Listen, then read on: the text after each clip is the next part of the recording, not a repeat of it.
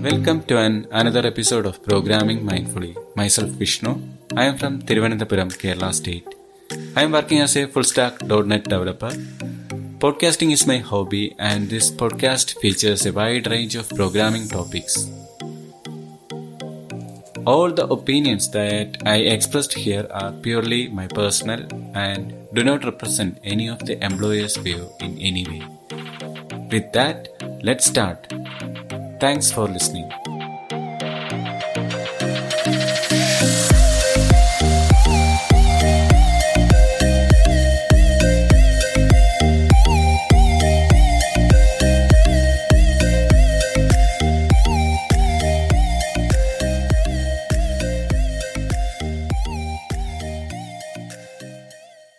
Hi all. In the last episode of Azure DevOps Pipeline, we dive deep into how we can define a new pipeline using the classic editor or the new YAML. We looked upon some of the advantages of each of those different steps. We also looked upon some of the gates that you can establish in pipeline to control how the pipeline behave, as well as some of the reports also. So these reports can help you to analyze how your defined pipeline works. Is it work as expected or is something wrong happened? So based on that reports, you can effectively tweak your pipelines and you can make a perfect pipeline as you want. So that was the discussion of the earlier episode. So feel free to listen to that episode to get an idea. Today we shall look into some of the best practices, especially some of the best security practices you can implement while defining a pipeline.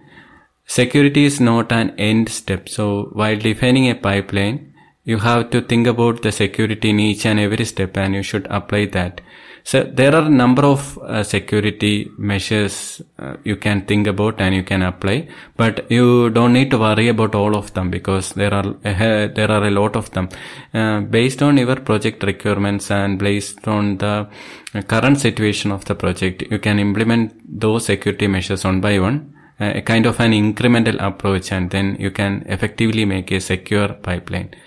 The idea of implementing these security measures into your pipeline is you want your pipeline, whether it can be a build or deployment pipeline, you want that to happen exactly as you want. Because the Azure DevOps pipeline includes a lot of other external components like the agents, VMs, external dependency systems, even external build systems. So depending upon your project, all those factors can come into play. If it's a case of a small website project, everything within the Azure DevOps is sufficient. You can use a Microsoft hosted agent and you can build that. But in the case of complex projects, there will be a lot of external dependencies. So because of those external dependencies comes into play, security should be considered while thinking about all those dependencies as well. Traditionally in the organization, they restrict access for a particular user or a groups to certain areas. So that is the way to implement. They provide only the required users to access a particular area. So that is fine. But when it goes too strict or too tight security measures are implemented, then there lacks the flexibility that in the case of unavailability of that person or a group, the pipeline gets blocked. So you have to think about the different flexibility. You want the pipeline, it's a continuous integration and deployment. So you want to deploy the code to the end customer as fast as possible, but you don't want to compromise about the security restrictions also. So there should be a balance of both while defining an effective pipeline. So that is the main focus of this talk. So all the recommendations which I explained here are based on that factor. That's an effective balance of flexibility as well as the implementation of effective security restrictions. So I will define about some of the best practices. So you should also go through the official pipeline documentation which is available in Microsoft site. You can search in Google or any search engine like Azure Pipelines security guidelines or something, and you will get a lot of documentation on that. So along with this talk, you have to read those as well.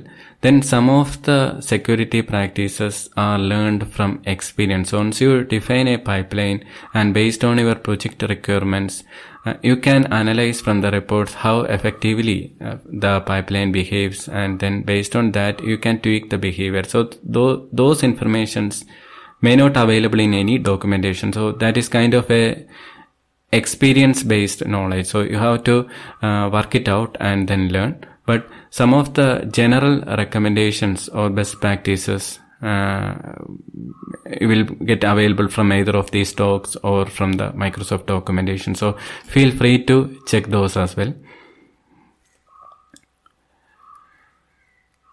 First thing while defining a pipeline is you have to analyze if you are implementing pipelines for an organization.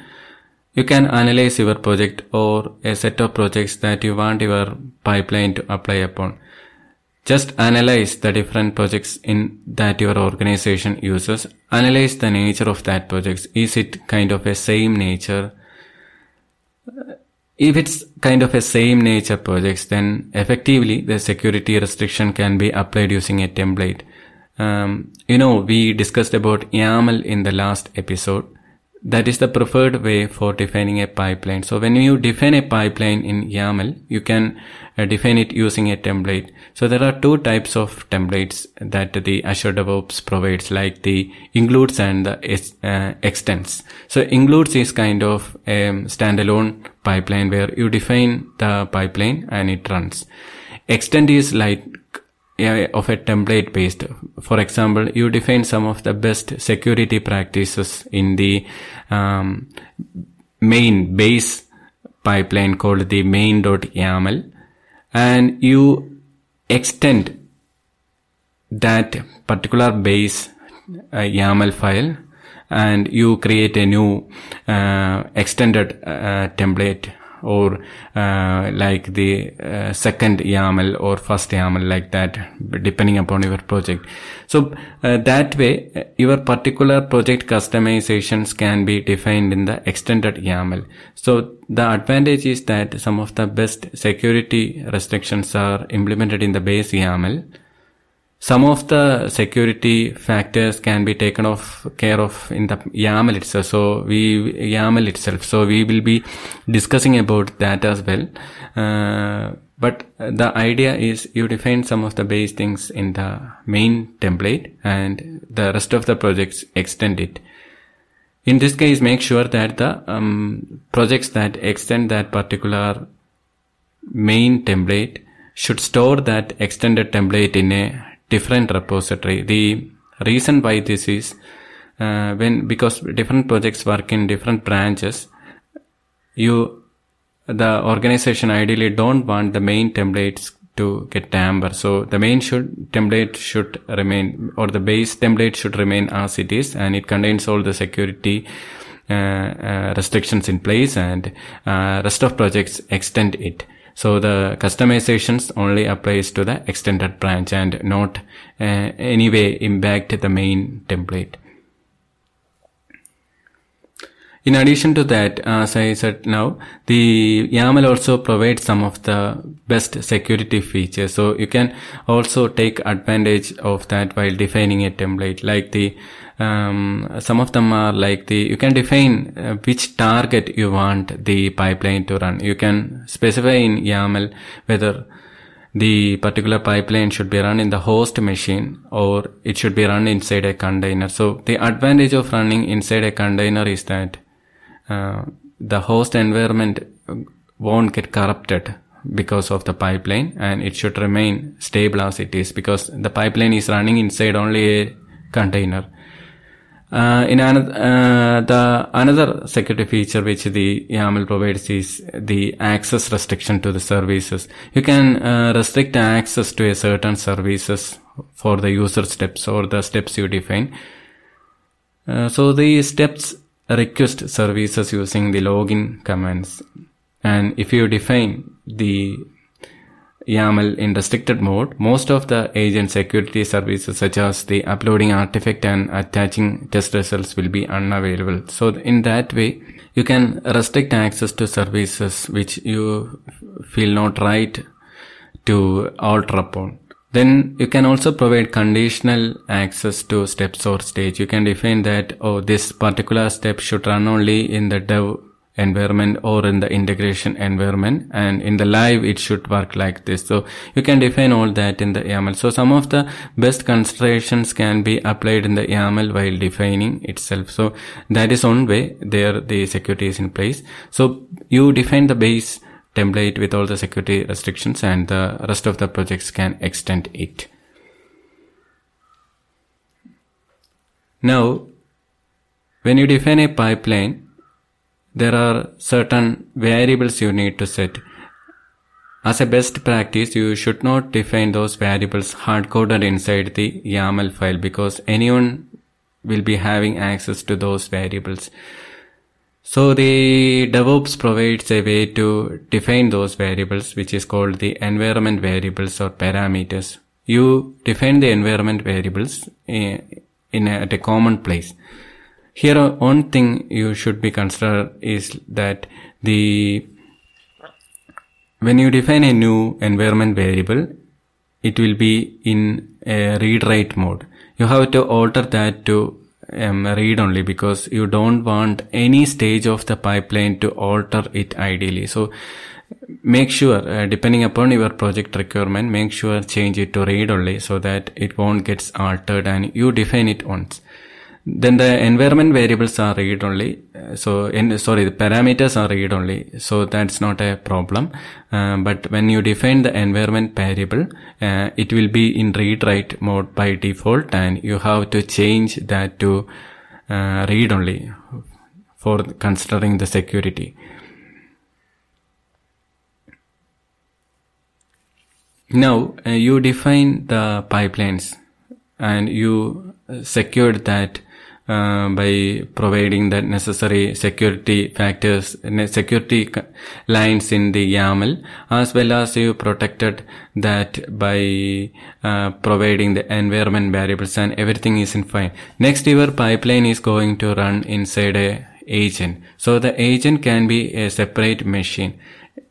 From the earlier episode, you know that there will be two kinds of agents that Azure DevOps provides, like the Microsoft agent as well as the self-hosted agent. You have to consider all the security restrictions in these agents also, because that agent is responsible for running your pipeline. So in case of the Microsoft self-hosted pipeline, that offers a better isolation and a clean VM while running each of a pipeline. So the recommended strategy is to use Microsoft hosted rather than the self-hosted pools, because some of the best practices and security implications are there right in the Microsoft hosted agents. So as far as possible, try to use that, but not all project requirements suit the Microsoft hosted agents. So in that case, we need the self-hosted agents as well. So if you use the self-hosted agent,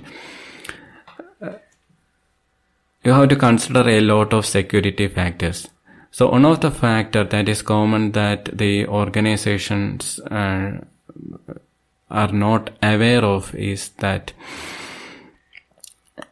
to reduce the infrastructure cost, they use a single machine and create a lot of agents and assign it to different projects. This is fine, but make sure that one project build pipeline or deployment pipeline don't alter the state of the other pipeline. So you have to think about the isolation factors in place. What Microsoft recommend is to use a separate agent for each of the project, but that will increase the cost. So ideally, you should use one agent, or ideally you should use different agents, or to reduce the infrastructure cost, you can use on agent, but one or two agents hosted in a single machine, provided if your project supports it. But make sure that these one particular build pipeline don't alter the state of other project.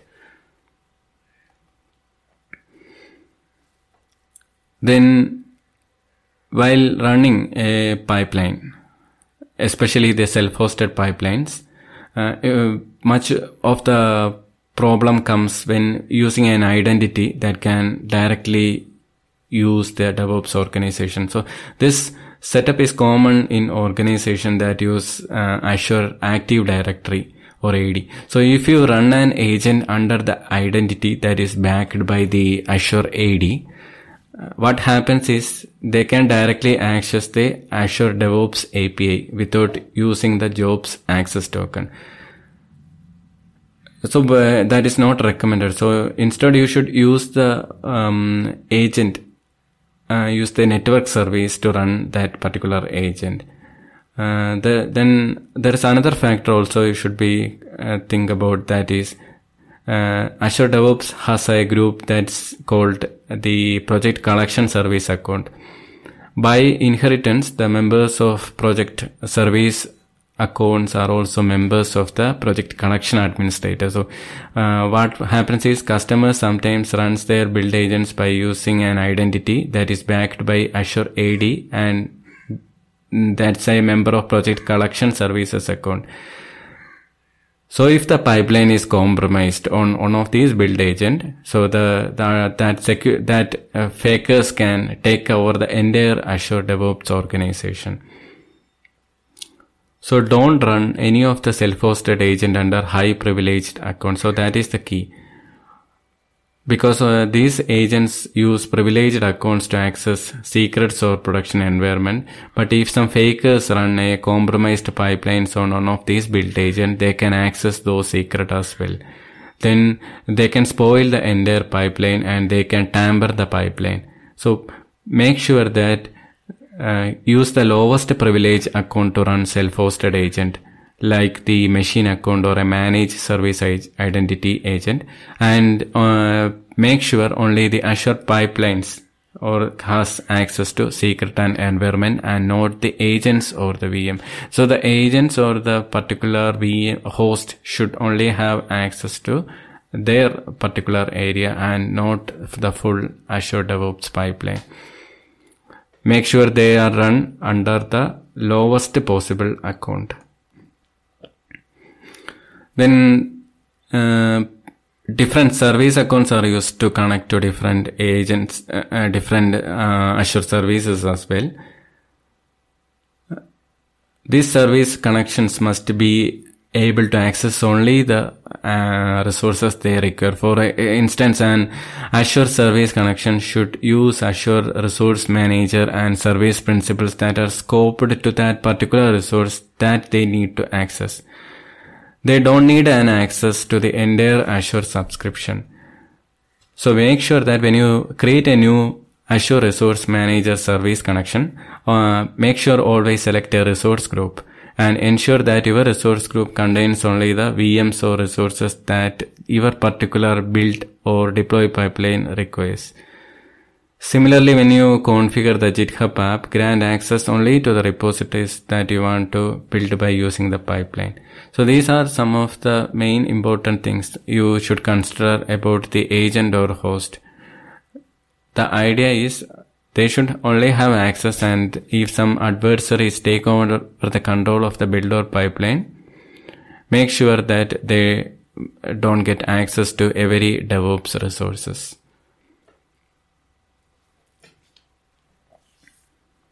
Then the dependency on path. So depending on the agent's path setting is dangerous because it may not point where you think it doesn't. So a previous script or two could have altered it.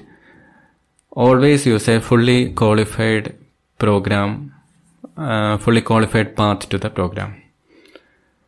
Then regarding the secrets you use in the DevOps, so don't write that in consoles because that can get leaked to different areas. So some of the security factors for scrubbing the secrets from logs are applied in Azure DevOps, but make sure that you don't write the secrets to a console because it gets leaked through the logs or different console path.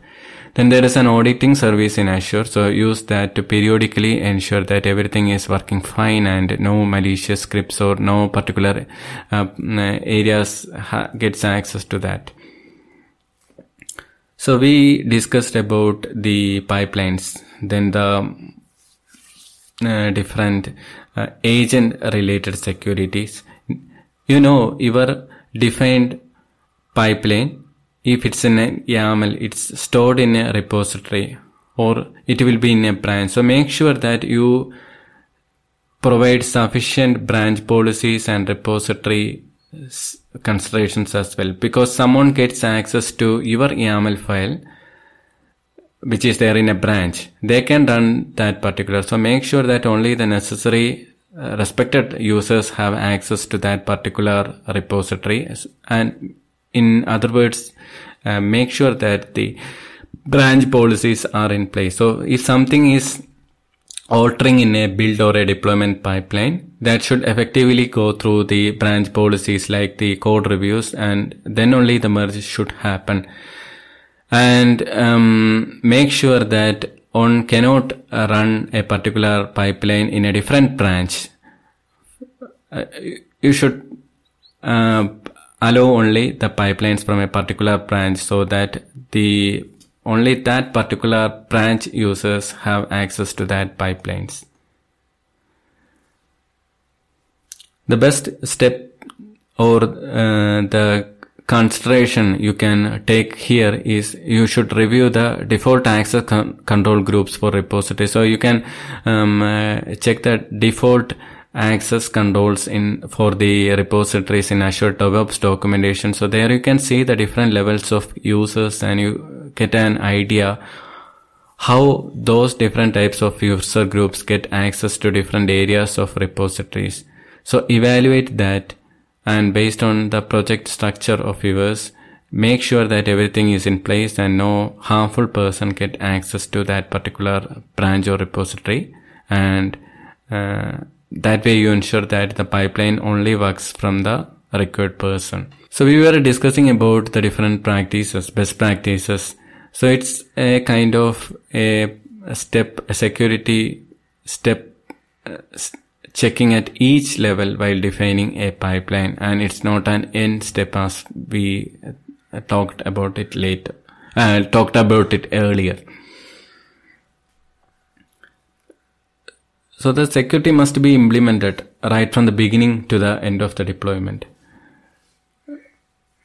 Now, regarding the code, some of the security considerations you can think about, like when a code is changed, the developer changes the code and commits.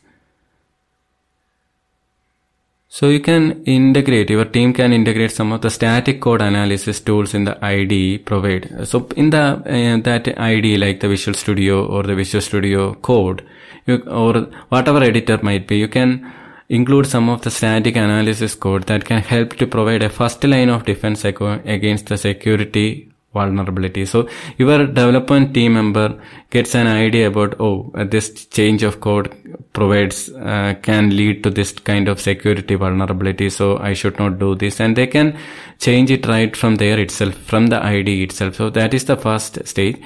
If not, then you can implement that later in the continuous integration process as well. So a lot of the static code analysis can be implemented in Azure pipelines. Then when a code change is made, the process for committing code into the central repository should have gone through the controls to help security vulnerabilities from being introduced. Using the Git source control in Azure DevOps with the branch policies provides a gated commit experience that you can provide, and you can ensure the code review validation. And you can also enable the different branch policies, as I said earlier, on a shared branch. Then for them to change a particular thing in a main branch, they need to raise a pull request, and they need to initiate a pull request merge process. And unless all the defined controls are being executed, the pull request is not merged to the main branch. So the pull request should require a code review, which is a kind of a manual step but important check for identifying new issues being introduced in your code.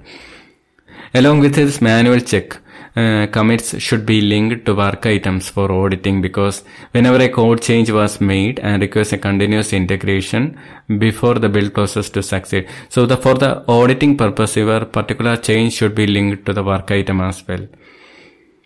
Now your code is had gone through the different code review process and reviews, and someone made sure that everything is fine, and your code is now there in the main branch. So in the main branch, when something changes or some new code is added or deleted, immediately the DevOps pipeline detects that change and triggers a continuous integration build. So at this stage, you can implement some of the static code analyzers. So a lot of static code analyzers are provided by the DevOps marketplace. You can check that. Many of them are free. So some of them are like the Microsoft security code analyzer.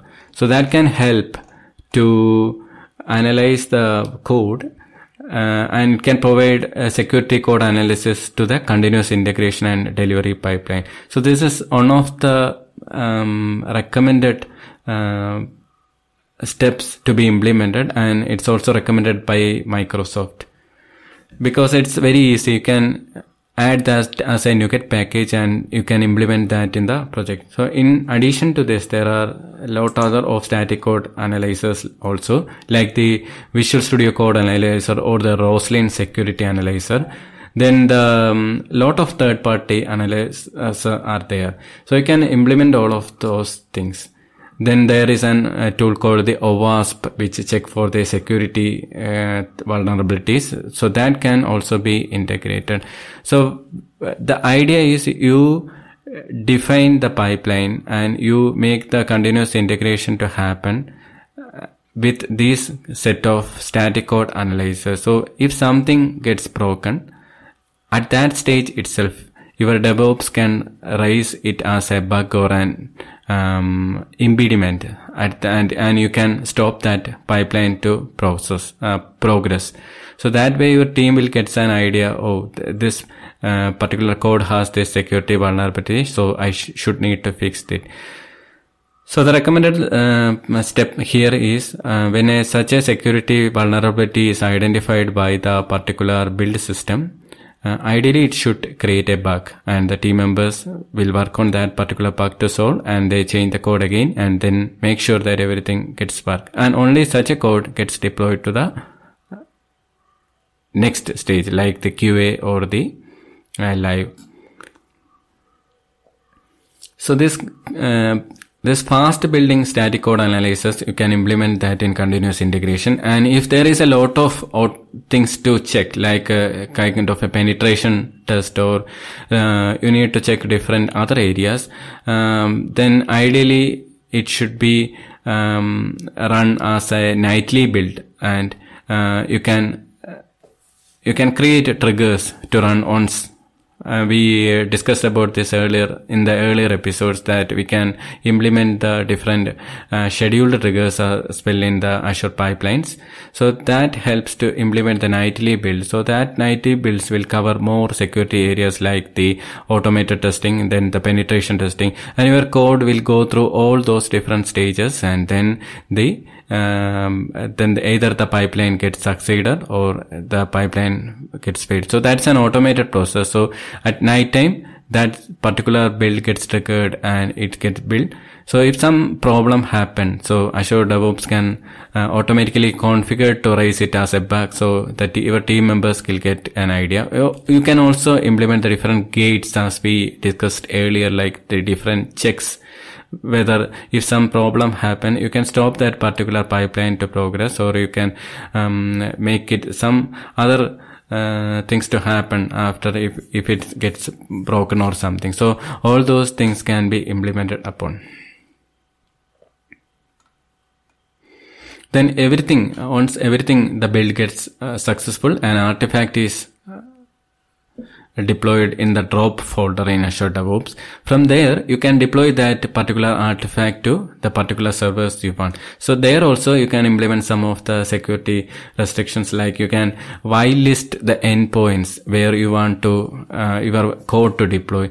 So any non-whitelisted public endpoint, if the Azure DevOps gets identified, then that will be raised as a bug. So in this way, you ensure that your code gets built in the proper way with all the required static code analyzers and no security vulnerabilities are there. And then the code gets deployed to that particular area you want. So there comes the use of Azure Scanner, which is an optional component.